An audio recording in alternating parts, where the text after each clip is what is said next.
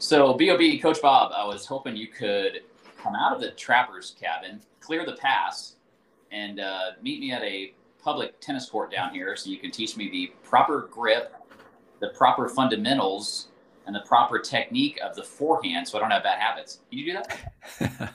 I can try. Okay. I can do the first part. I can. The pass is open, so I can get out of the pass, and I can get down to a tennis court and meet you there. But as far as teaching you the proper fundamentals of a forehand, I'm not sure I can do that. I don't intend to tease because well-intentioned parents and well-meaning parents and kids that want to learn the game, this is what they think the process should look like. And you and I are just exploring a different way, aren't we? We are. Yes, we are for sure. So, I mean, guys, when someone comes to you and says, what are the fundamentals of tennis? What do you think they're thinking of? Like when I Google it, I get certain answers. What do you think they are? What do you see? What are people coming to you and thinking the kids need to play well? Well, they are searching for the right grip, the right form, the right technique, the right mechanics, the fundamentals of the game, as far as, as if it were black and white in those senses. That's it. It's like topspin, or whatever they perceive to be the fundamentals, which is usually something that is, like the best form on the backhand, the best form on the serve, and the best form on the forehand and the best form on volleys, that kind of thing. And they imagine that you know what that is. There is an answer to that question, that you have it as a coach, and that you will be able to convey that to the child, and the child will then be able to execute it, and then you'll be off and running and you'll be set. Right. Exactly. Yeah.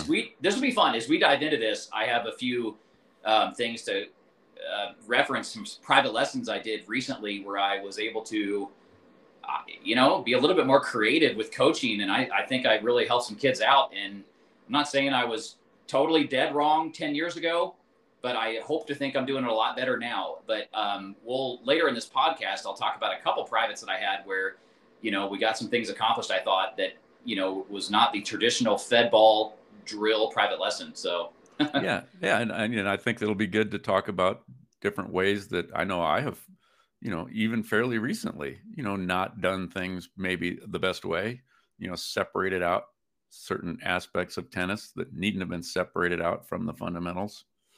I remember, it was not that many years ago when I challenged you to say, all right, you had started the FRA already. So it wasn't 15 years ago. It was, 6 or 7, whenever the FRA started. And I said, why don't you just pick a day of the week, Tuesday, let's say, where you don't say anything about how people swing a racket. And you looked at me and you said, everyone would leave. I'd be fired. You can't do that. And I think you've probably gone a couple of years now where you've barely said anything about that, and your business is thriving and the kids are thriving. So yeah. There's clearly a different way, and you can argue about whether it's a better way or not, but there's a different way than telling kids how to swing a racket and pretending that that's fundamental. Yeah, no question. In fact, one of my feedbacks from Seth, one of our kids that we did a podcast on playing college tennis. You'll have to remind me later to tell you the full story, but he said, this is why I'm here. He's like, I know this system works. I'm getting better. I'm going off to college tennis. He's like, this is why I'm here. I know what you say works and what we do works, especially he was referring to the groups and how we run the FRA and how much it helped him. So pretty cool. Yeah. And we get that a lot. So, but yeah, remind me to share that later. But this will be an episode. Mostly as I text you after each of these podcasts, mostly I forget things rather than remind you. So don't count on me reminding you. Hey, that's okay. I'll try. Yeah. Yeah. So this is episode 11. So if anybody's tuning in, we have 10 others. We've talked about all kinds of things. We've talked about beating the pusher. We've talked about choking and mental toughness. We've talked about college and the path to college scholarships, if there is a path. We've talked about the game-based approach to groups, all kinds of things. So, and this is number 11, and this is going to be about the, quote, fundamentals, and also diving into high-altitude tennis and what makes things a little bit different here. This is a great spot to be a 10K or marathoner or triathlete, but you and I know it's not amazing training grounds for tennis, is it? No, it's difficult because of the altitude and how it affects some of these fundamentals of the game. And on our very first podcast, we talked about the game-based approach. And like you just said, it was mostly about, setting up the drills and things and how you run the FRA in a game-based way. But I think that's the way you have to start thinking, first of all, about the fundamentals of tennis. What are the fundamentals of the game? I mean, I agree with parents. I agree with people that you do want to learn the fundamentals of the game right off the bat. Luckily, all of the fundamentals of the game are present in the game itself, right? Yep. They have to be. Otherwise, it's not the game. And you have to be able to learn the game by playing the game, or nobody ever would have started playing the game. Yep. Right? All of the information needs to be there. And as this guy Carl Newell said, in the organism environment interaction, all of that information has to be there in the game. Now, that doesn't mean that everybody's going to learn the game extremely well playing it, or that there's no role for a coach. There certainly is. The coach can augment the information from the game, change, and we'll talk about that, changing little parts of the game to help people learn the game. So that's all part of it. But if you want to say, well, what are the fundamentals of the game? You have to go to the game itself and say, well, what the hell is the game? And that'll give you a clue, right, as to what the fundamentals are of the game. And the game isn't to grip a racket. The game isn't to swing a racket. So those are elements of the game. And as you build up from the foundational elements of tennis, the fundamentals, you're going to get to those things for sure. Yeah. But they will not be and cannot be fundamental, because we know, as we've talked about a million times, lots of people use various grips. What's the proper form on the backhand? Is it a slice? Is it a topspin? Is it two-handed? Is it one-handed? Those are all proper. And, so those, that doesn't mean there isn't better or worse ways of doing any of those things, but they are not fundamental to the game. Right. Yeah. Well, maybe I'll start off by sharing a couple private lesson stories, and then I bet that ties into some of your thoughts. We want to dive into this further. So yeah, I'll give you a couple quick stories. One thing was Seth. Seth was so cool because he just looked me dead in the eye and said, I'm here because the FRA's made me so much better compared to everywhere else I was trying. The live ball approach and the hitting and the matches and the sets and the game-based approach. He just said thanks because it's helped him so much. So that was good to hear. And then, not shockingly, as a higher level player for Colorado, he and I went right into tie breaks. I just said, well, with that, let's go battle. Yeah, right. And the kind of things that we talked about were, the kind of things that you and I that we mentioned in that first podcast, when to attack, when to defend, or, hey, Seth, why didn't you come in on that one? Or, maybe you should have considered a slice on that shot right there. Or, that could have been a good time for a drop shot or whatever, right? The things that you and I think are real valuable for coaches to discuss. And we just had a great time, and I got worse and he got better. But the other private I wanted to reference was more, this is a high school kid in Fort Collins that's more of maybe an advanced beginner to intermediate, you could say. And he has developed a fairly reliable two-handed topspin backhand. So, we had stated in the last lesson that the goal of this recent session was slice backhand. Now, Coach Steve of 10 years ago might have talked immediately about the grip, the swing path, maybe even where the elbow is, and stood at the tee and fed a whole bunch of balls to his backhand. And that may or may not help certain times. He might have even come back to me 2 months later and said it helped. And whether my lesson or not helped, maybe not, it would have been irrelevant. He developed it because he started to hit. But what was interesting about the other day was I just took a totally different approach to it. We just, and I've done this now, thankfully, for a few years in this kind of situation. We just started to rally. And he looks over and he's like, what grip should I be in? And I said, you're going to figure it out.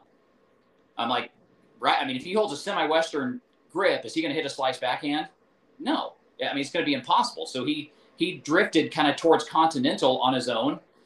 And then he looked over and he said, it seems like to me the racket angle at contact is key here. Yeah. I'm like, yes. So he's problem solving, right? He's problem solving on his own and popped a few up, just crazily popped a few up. And then as he got towards continental, he started to hit some good ones, and we're starting to rally. And then eventually I kind of brought him in and we started to do some mini tennis. And I said, we're just going to stay in that grip that you've discovered, that kind of that knuckle on panel 2. Coaches talked about the V. He was in the neighborhood of continental, which we both thought was good.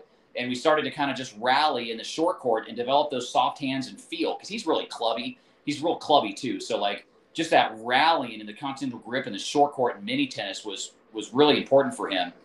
And he just figured it out. Like, he figured out the swing path. He figured out where his arm needed to be, figured out the grip. He figured out the racket angle and the racket path. He started to kind of have like a U-shaped path to the swing just on his own. And he could tell he was popping them up. Then he drove some in the bottom of the net, and then he started to hit some really good ones. And he was just able to problem solve and kind of figured out. And I said a couple things, here and there, but he just was able to figure it out. And then ultimately we went back to full court and started to rally some more. So I'm giving him that live ball, right? I'm giving him the variables and stimuli that you and I talk about as critical, rather than isolating the stroke and taking out the ball from the other guy. I'm rallying with him. So he's having to adjust and look at me and adjust to the ball off my racket and see the ball off my strings. And I think this all helped him. And then a couple minutes later, he looks over and he says, "Hey, coach, seems like when I extend my racket out towards you, I drive it and have less spin. It's a better shot." And I'm like, "That's exactly right." Yeah. I'm like, "That's perfect." And he problem solved his way through it. And the kid was hitting some really nice slice backhands 20 minutes in. It was cool. Yeah, and you might even still need the high one, like to lob or to pop it up to hit more spin and hit a drop shot. So there's lots of different ways that you're even going to hit slice backhands. Yeah. And I would say too, when you said, "Hey, we're going to come up into the short court," you still had, and we'll talk about what I think the fundamentals of tennis are, but you still had almost every single element. Well, you did have every fundamental element of tennis still there in the short court as you rallied back and forth. We did. And I guess 10 years ago, I might have talked more about the swing path or started with the grip. Mm-hmm. And this time we tried to get the skill down to just elicit those things on their own. Correct. And then the task, the goal, the task was what you focused on. Yeah. And he started to talk to me. He started to kind of problem solve and tell me what, and what he was doing. And I just don't think that would have happened if I was A, feeding, or B, barking orders. It's all through kind of like a rally situation where he could just develop the feel on his own. Right. And look what else he learned. In addition to learning various ways to grip the racket and hit slice shots that are more or less driven, look what else he learned. He learned how to learn. Right. Yeah. That's extremely important. People don't understand that. If instead he had come to that lesson and said, "I want to learn a slice backhand," and you told him how to do it and he was able to do it, well, that'd be great. It's unusual. It doesn't really happen that way that often. But what would he have learned? He wouldn't have learned how to learn. He would have learned, Steve tells me to do something this way and it works. Steve's really smart. Well, what happens if you get hit by a bus? Well, he's got to find another Steve, doesn't he?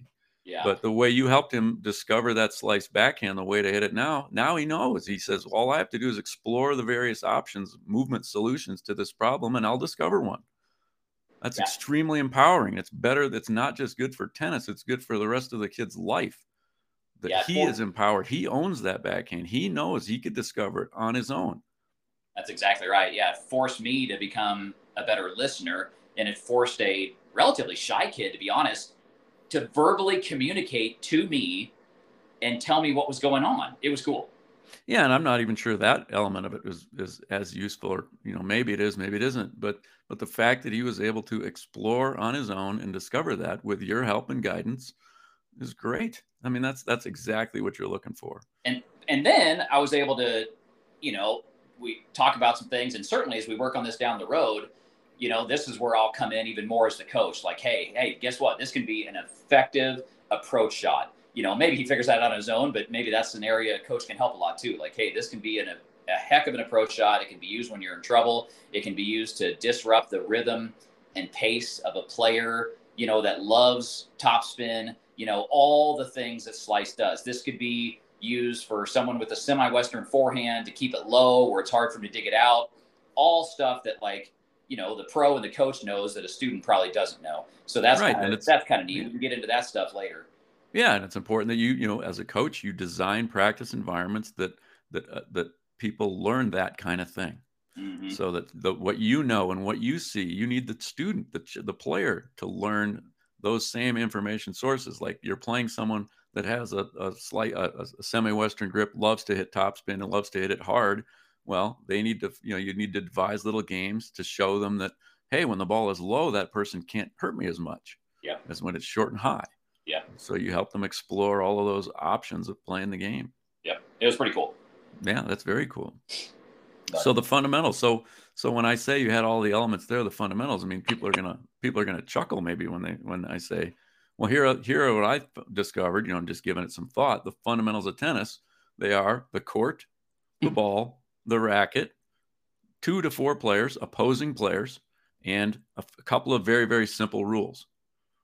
Okay, the rules of tennis. What are the rules of tennis? Well, point starts with a serve, it has to go over the net and into a certain box. It must bounce. It's the only shot that must bounce.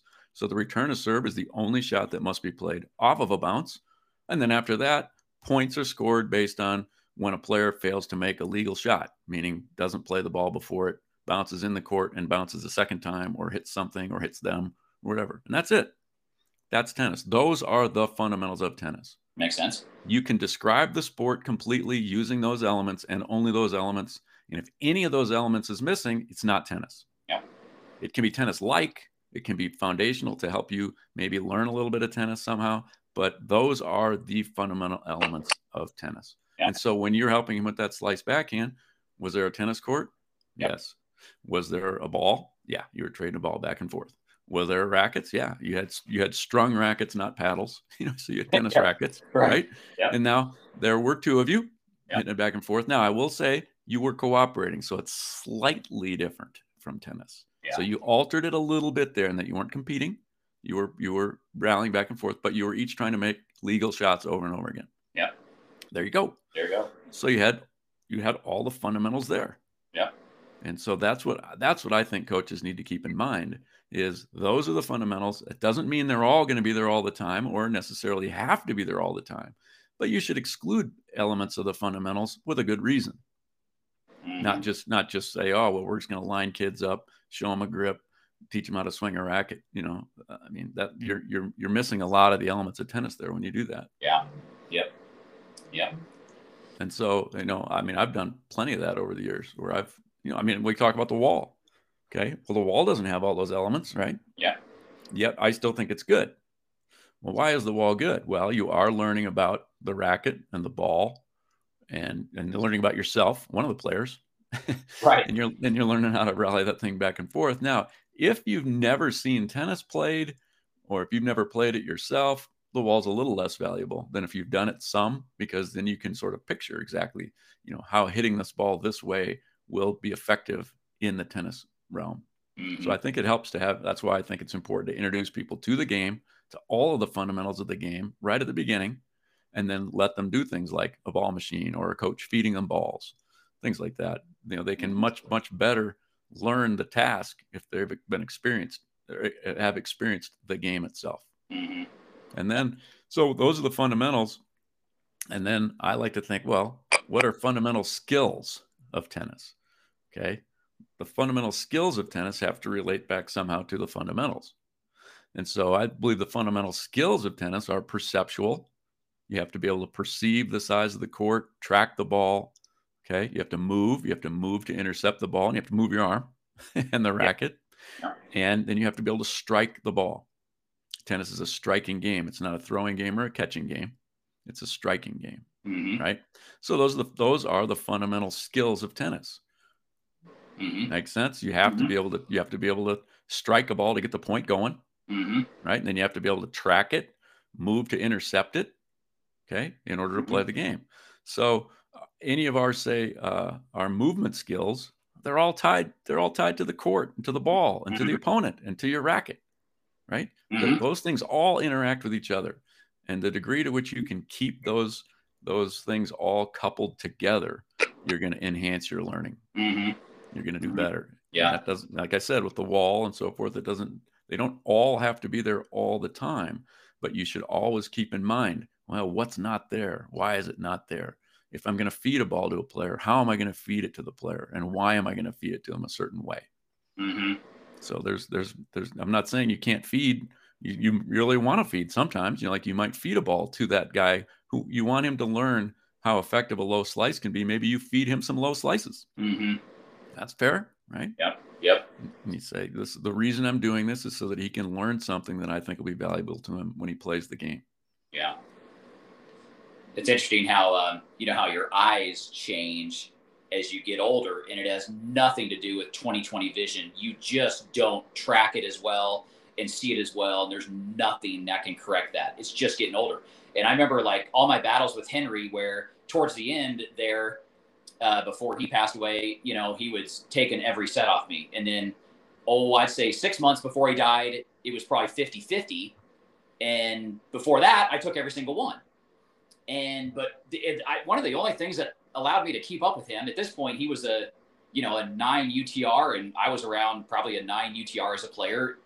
And at this point, the one thing that helped me was never thinking about my form. It was trying to see the ball. It would help me too, but I would, because my eyes are what they are, but I would try to just even more than ever zero in on that ball off his strings and just see it as well as I can. Because it's crazy how much your eyes change as you get older. And that goes back to your perception. You know, that helped me hang with him for a little while until it was too late. Right. Once these kids pass us up, there's no going back. I mean, yeah. I mean, the tracking skill, the timing and coordinating of your movements, both to the ball and the swing, to the incoming speed and direction of the ball. I mean, you don't have tennis without that. Yeah. No, you can't play. So like if you, in the extreme example, I always like to use is you turn the lights off. Good luck playing tennis with the lights off, right? Right.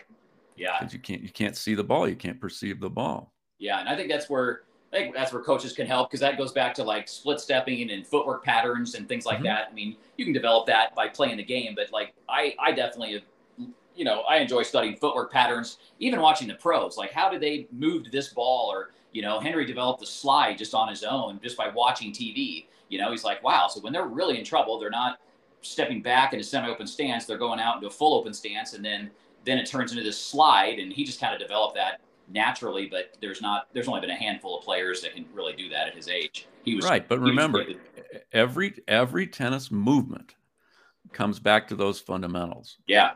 Right. Why are you moving somewhere on a tennis court? Well, I'm moving to intercept the ball. Right. My opponent hit the ball on the court a certain place. I had to move to intercept it. Then I strike the ball. Now I got to move again. Where? Why? How? And I see kids are horrible at that. Yeah, for sure. Why are they horrible at that? Well, they've done a lot of drills where they hit and move back to the center, or they hit and they run around a cone. But that's not why you move to certain places on a tennis court. When I hit a ball a certain place on a court, where I hit it, where my opponent is, my opponent's skill capabilities, those things are all going to determine how and where I'm going to move on the tennis court. Yeah. Yeah. And by taking an opponent out of it, by taking the opponent's different skill set out of it, the opponent's location out of it, then how is it that you're supposed to recover? Yeah. I think we talked about this last week or the week before, where, when you do just a standard, we're just warming up, hitting cross-court forehands, and the coach is yelling, you got to recover, you got to recover. Well, recover where and why? Right. And you can simply change that by the coach saying, I can hit it anywhere. And then the person's movement changes, because the person needs to cover all of the court, not just where the coach is presumably going to hit the ball. So, when we do things like, we want to train some tennis movement like a split step. Well, you better have an opponent there to hit the ball, because that's when you need to split step, is when you hit the ball. What the heck's the point of the split step? Yeah. The point of the split step is to be ready to move any direction. When you perceive where the ball's going, you need to be ready to move wherever it's hit. Yeah.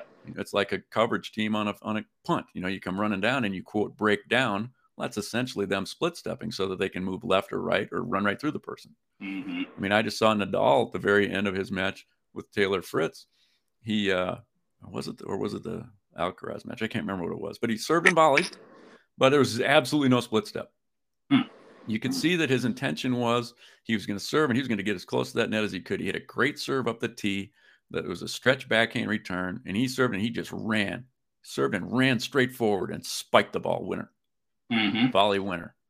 Unbelievable. No split step. Why no split step? Because he saw the ball was going to be popped up. He was going to have time. He was going to just run in there. There was no need to split and go wherever the ball went, because he already saw where it was going. And he just ran to the ball and spiked it. Yeah. I mean, I see examples. I had a girl that, she'd go into the forehand corner and come out of the corner so slow, I thought she was dragging a piano. It was unbelievable. I'm like, what's going on here? She didn't seem like she was that slow or unathletic. And I'm watching her move. And the reason she was coming out of the corner so slowly was she was sidestepping, like shuffling. I mean, now I'm like, well, what are you doing? You're taking forever to get out of that corner. Why are you doing that? And she goes, our coach, high school coach or somebody had said, we need to sidestep. Shuffle, recover or something. Yeah. Yeah. Shuffle to recover. I'm like, why is that? I said, quit that. You got to get out of that corner fast. Yeah. You got to cover some ground, especially if you hit it down the line. Yeah. They just don't really, so there's a lot of these context-free things that we do. Like we'll have somebody, I used to do this all the time. You run a little spider drill where you start where you're trying to do you're increasing your tennis speed, right? So you start at the slash mark in the middle and you run to the right sideline, baseline intersection. Then you come back to the slash mark, and then you run to the service line sideline, come back to the middle. Then you run to where the tee is, and then you come back to the slash mark at the baseline. Mm-hmm. And then you run to the far sideline intersection with the service line and sideline, back to the slash mark, and then back out to the other opposite baseline and sideline intersection. And you just do that and see what your time is. How fast can you go? It's kind of cool, right? Mm-hmm. It's a start and stop, and it's like a shuttle run kind of thing. But it's, there's a much better way to train tennis movement than that. Mm-hmm. Now, if you have to do that because you don't have a court, you don't have a partner, you don't have opponents, great. Like me jumping rope in my basement as a kid, great.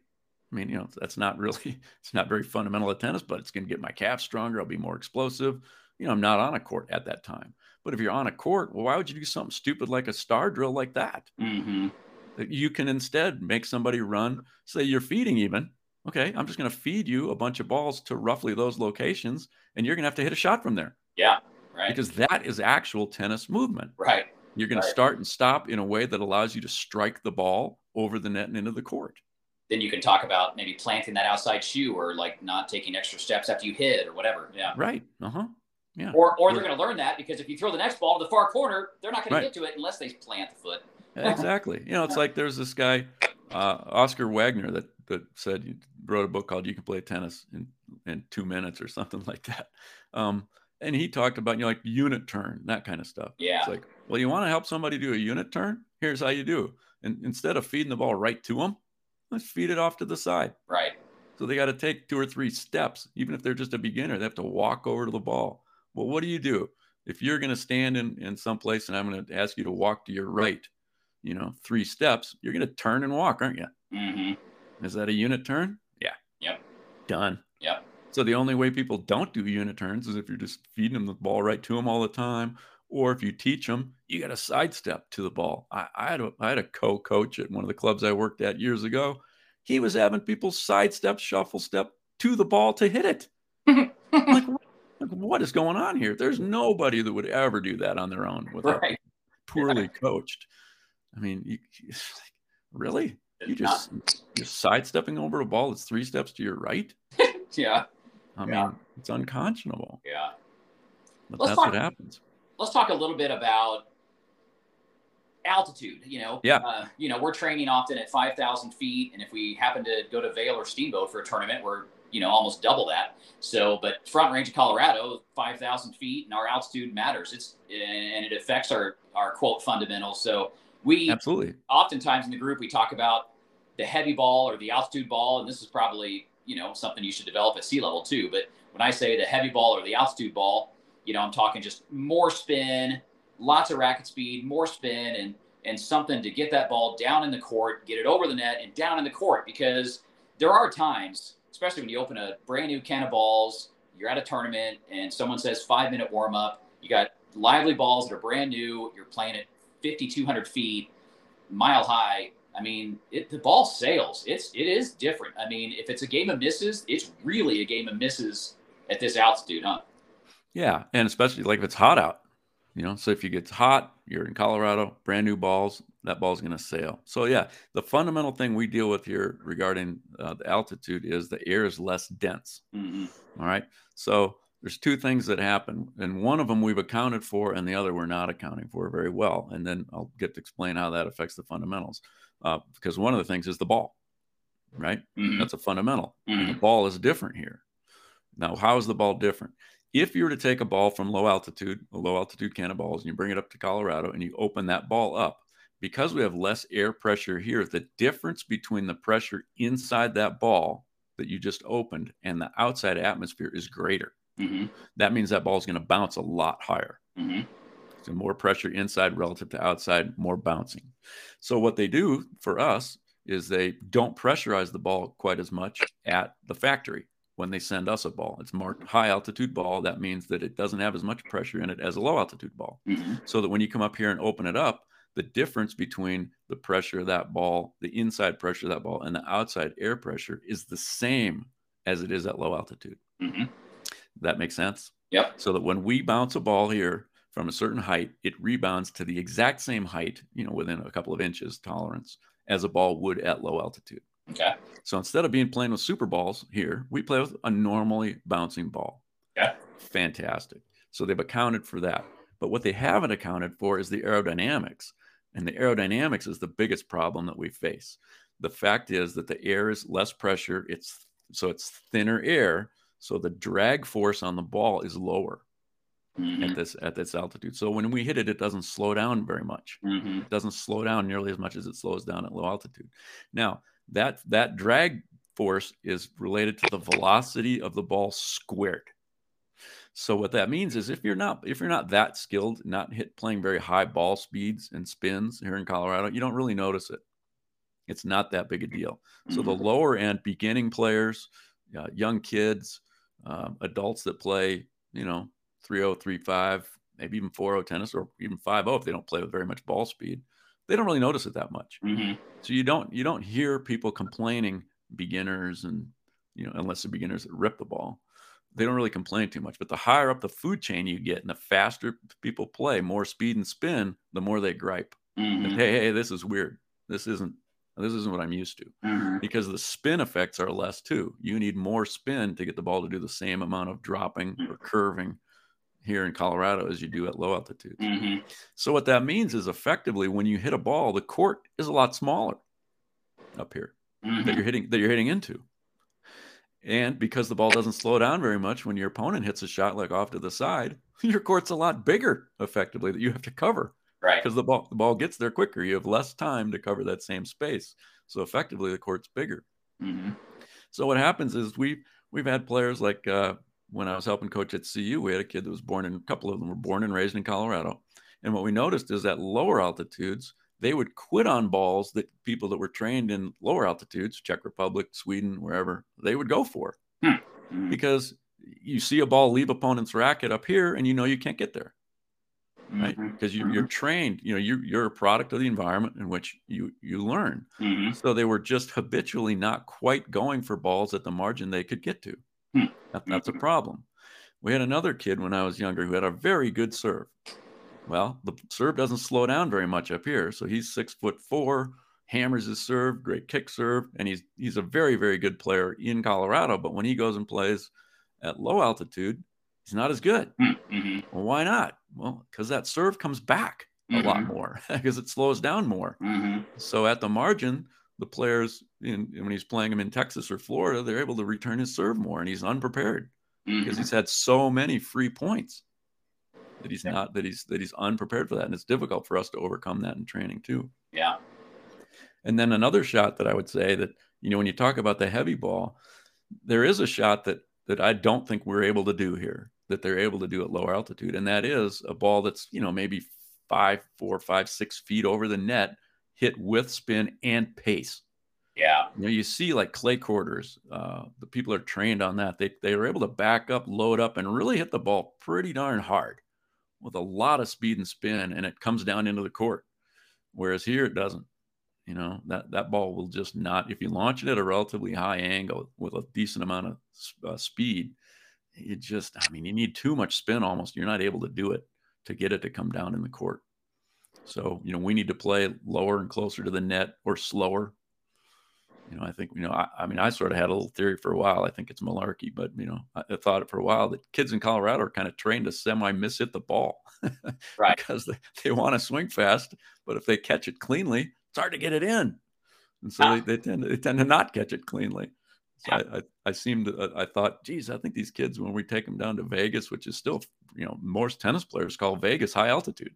Yeah. Yeah. We don't call it high altitude. It seems like our kids aren't cleanly hitting the ball. How hard is it to extrapolate it out and do the math, because, for example, when you go to Coors Field and you watch a Rockies game, I've heard him say, I can't remember exactly what it is, but I've heard him say that a 400-foot home run ball at Coors Field goes exactly 12 feet further than sea level. So Can you extrapolate it out on a tennis court at a 75-mile-an-hour forehand with the exact same spin?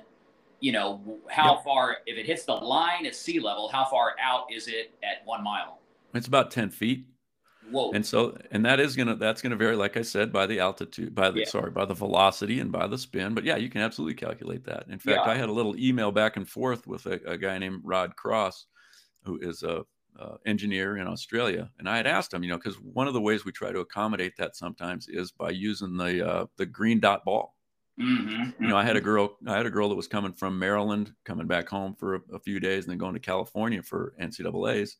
And instead of using the normal yellow ball, we used the green dot ball. Mm-hmm. And that seemed like it better replicated low altitude tennis. Mm-hmm. And so, but one of the problems with those balls is they're light, right? So the fact that they're light means that they slow down more in the air at any given ball speed. So that helps. But because they're light, for any given racket speed that you swing at, the ball leaves your strings faster. Yeah. Yeah. So I emailed Rod and I said, well, what's the difference? What's the ultimate effect? And he ran it through his little computer simulation thing that he had. And he said, yeah, it looks like it still makes a difference, but not the full difference. It was maybe a 5% difference instead of, say, 10 or something like that. Yeah. So it's about a 10% difference in distance, I think. Yeah. So one of the things I did one time 2 years ago with a girl that was going to go play a low altitude tournament is we took those little yellow French fry things and we made alternate baselines. We took baselines and we moved them back. I think it was about 6 or 7 feet. So instead of playing on a 79-foot court, we played on a court that was, 89 feet or 88 feet or 90 feet or something like that. Yeah. So she would get used to hitting more length on her shots. Yeah.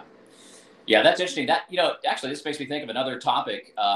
As far as you and I are both fans of the 10 and under, ROGY that's been around for a long time. And we're both, we believe, in fact, we just swapped some emails and, discussing how we should do that more with older kids and better players and everything else. But one thing about that, though, is the spin. It's on a ball with less pressure. It is more difficult to get that spin. So unfortunately, while it's a good tool for just general rallying and keeping the ball in court for, let's just say a 6-year-old on the red ball. Let's say a 5 or 6-year-old on the red ball, or I guess it almost like any age of 10 and under even on an orange ball. Unfortunately, though, that maybe the disadvantage of those balls is if you're learning a serve and trying to get some kind of spin on a serve or trying to hit topspin on a forehand or backhand, it's actually trickier. Like, yes, the ball doesn't bounce as high. It doesn't bounce out of your strike zone, but it's trickier to get the spin, huh? Yeah, it is. And I've played, a fair bit with the green dot ball, and that is for sure one of the things, you just can't spin it as much. It doesn't seem like it doesn't bounce up as high, but you could accommodate that. Like those red balls, there's some of them that are made of like they're foam balls. Nerf balls. So now, if those are larger diameter, so just a bigger ball, that'll help. Yep. Because the effect of the spin will be that much greater. Yeah, and Boone said the foam ball is his go-to when he's indoors because so they're really susceptible to wind when you're outside, but also they don't skid. They don't skid like the red ball. That's a kind of a flaw of the red ball, is that skid. And if he's indoors at an elementary school, he might be on like a basketball court type of surface, so that foam ball grips better. So he's the master of that age. So he's a fan of the foam ball indoor, the red ball outdoor, and then obviously orange and green dot too outside. Yeah. And so that is another way, unfortunately, that they made balls that were larger. Our buddy Anish and I, Anish contacted a guy in the UK that had some of these oversized balls called Magnums, I think it was. They were approved in like around 2000 or so, a larger diameter tennis ball for approved ITF use at higher altitudes. And those are great. Now, unfortunately, the balls that Anish got, they had been made so long ago, they didn't have any pressure anymore. So we have this contraption to repressurize them, and Anish gave it to me a couple of years ago, and I don't know how to get the thing open even anymore. So We we're not really using them too much, but that's the way that we should be playing tennis up here. The balls are the same weight. They bounce the same as a low altitude ball. They're just a little bigger. And because they're bigger, they slow down in the air more. Like, they're more susceptible to the wind. Like Dave was saying, that's what you want. You want a ball that slows down more in the air. And because it's bigger, the spin has more effect. The only difference I found hitting with them was that the acoustics are a little different. Because it's a larger ball, the sound is a little different. And that might put people off at first. I don't know. But they never caught on. I think the reason they never caught on is that it's a manufacturing nightmare. Yeah. You have these, it's just a different assembly line for a bigger ball. Whereas the way they do it now, I think it's really easy for the companies. Heck, they might even just take balls that didn't pressurize correctly and label them high altitude. Yeah. They might not even have to do a run at lower pressure for all I know. Yeah. But the balls are very similar. So So when you think about the fundamentals of the game and how we can scale it, the tennis court itself, you can change the size of it because the actual physical size, for singles, 78 feet by 27 feet, humans don't perceive their world in terms of feet and pounds and seconds and things. We perceive it in terms of what actions it allows us to do. And the tennis court is a very different size if you're 4 or 5 years old, or if you're John Isner and 7 feet tall. Yeah. Right. It's a different size if you're strong than if you're weak. So we can scale all of these things to the skill level and the strength and development of the people using different weighted rackets, balls that are different compressions and lightness to move through the air. So you can change the height of the net, the size of the court, the size of the rackets, all those things. And it's still tennis. Yeah. Yeah. Because you don't need a specific thing. Because in fact, a racket that's 12 ounces is a very different racket for me than for somebody that's very, very weak. Yep.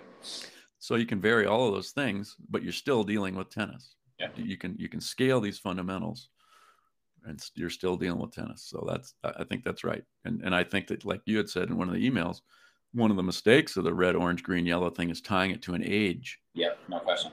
We don't need to do that. We need to tie it to stages of development, skill, size, strength, things like that. And, I think there's a lot to be said for using orange balls with top players occasionally. What the heck? Yeah, maybe as the national governing body, the USGA feels like they've got to have some kind of breakdown. But when they break it down and then that carries over to tournaments, it's tricky because, you and I feel like skill level should be more of an indicator of what ball to use, not age. And, just like how I place my groups. I mean, if I have a little 11-year-old girl that can crush the 17-year-old boys, I'm not putting her with 11-year-olds, Right. I'm putting her with the older kids. So, but, it's tricky because they're just trying to get some kind of uniformed, similar structure that will help the game. And they're on to something there. But we have a little bit of a question with the age cutoff. Yeah. You want to use all of these implements, scalings based upon skill and size, right, and strength, all those things. And age is a proxy for all of those, right? I mean, most 9-year-olds aren't as tall as, most 30-year-olds, right? But some 9-year-olds are fully grown. So you never know. Yeah. So, and some people are tremendously skilled, but even the tremendously skilled kids, I think that, one of the reasons why, you didn't see necessarily the best 10 and under kids be the best, 18 and under kids is because what you learn on a full-size court, which was pretty common, and 10 and under tennis for a long time was played on a full-size court.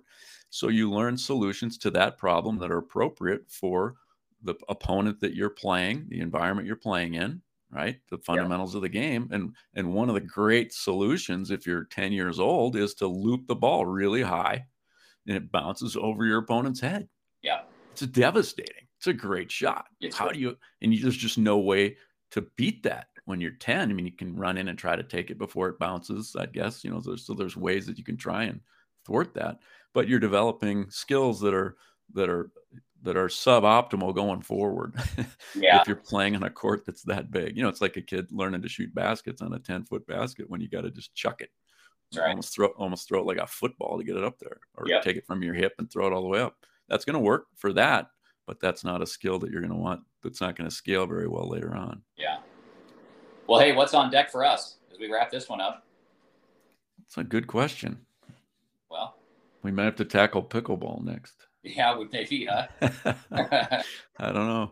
That is, as I said in my reply to you this morning, there is something fishy about they claim pickleball is easy to learn, but tennis is hard. I don't remember tennis being hard to learn during the tennis boom, so something has gone wrong. That's right. The rackets were smaller. We Yep. weren't any more skilled, yet no one ever thought tennis was that hard to learn then. Now all of a sudden it's hard to learn, but pickleball's not. Yeah. Yeah. So, well, we've always remarked when you go to a public park and you see a couple of 40-year-olds hacking around that clearly have not played much tennis in their lives, it's awesome. I mean, they can hack around and rally to 30. I mean, it doesn't look pretty, but who cares? Like, it's actually kind of a simple game. Two people can go out as adults once they have some tracking and prediction skills, and they're over age 10. You can hack around. Maybe it's all slice with the quote wrong grip, but you can hack around and have a good time with tennis. It's not that hard. No, initially. Right. Yeah. I mean, to get really good at anything isn't easy, is it? Right. But I don't think there's a lot of correlation between skill and enjoyment. Yeah. We just need to get people out there playing the game more. And hopefully that's what's going to happen in Loveland. Yeah. Maybe we can talk about the optimal density of players and how tennis centers. I mean, it's one of my things I've wondered about. What's gone wrong in U.S. tennis over the years, and one of my little hobby horses is that it's the 2 tennis courts at a park, and homeowners associations each having a couple of tennis courts as opposed to tennis centers. And so I don't know, maybe we could talk about that. I think there's a huge value to a town having a tennis center. Yeah. Like Loveland is going to have, hasn't really taken hold, but if you can get something going up there at that tennis center, I think lots of tennis centers is a lot better than every private residence having a court or HOA's having 2 courts. Because, tennis, again, to get back to the fundamentals, you need players, you need opponents, and you need opponents of, varying skill levels and in order to get good at the game.